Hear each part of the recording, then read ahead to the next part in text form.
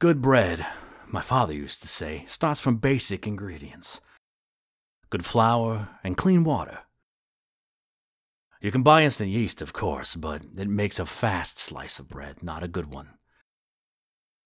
Good bread takes simple building blocks and exposes them to the elements, allowing themselves to be inoculated by fate in hopes that nature will find said basics acceptable enough to grow from and make a good starter.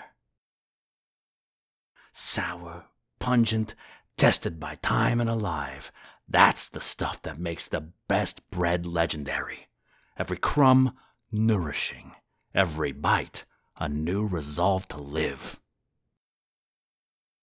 Strong resolve, an unbreakable spirit, integrity, compassion. That's what makes a good man, my father said. He was a good one, to the very end. Not me, though. I'm a has-been. A washed-up cop with enough blood on my hands to fill a lake and drown in it. Used to see my name in the hollows, with live-action shots of my work. The meta-man with the steel-trap mind and the unbreakable fists. That's what they called me.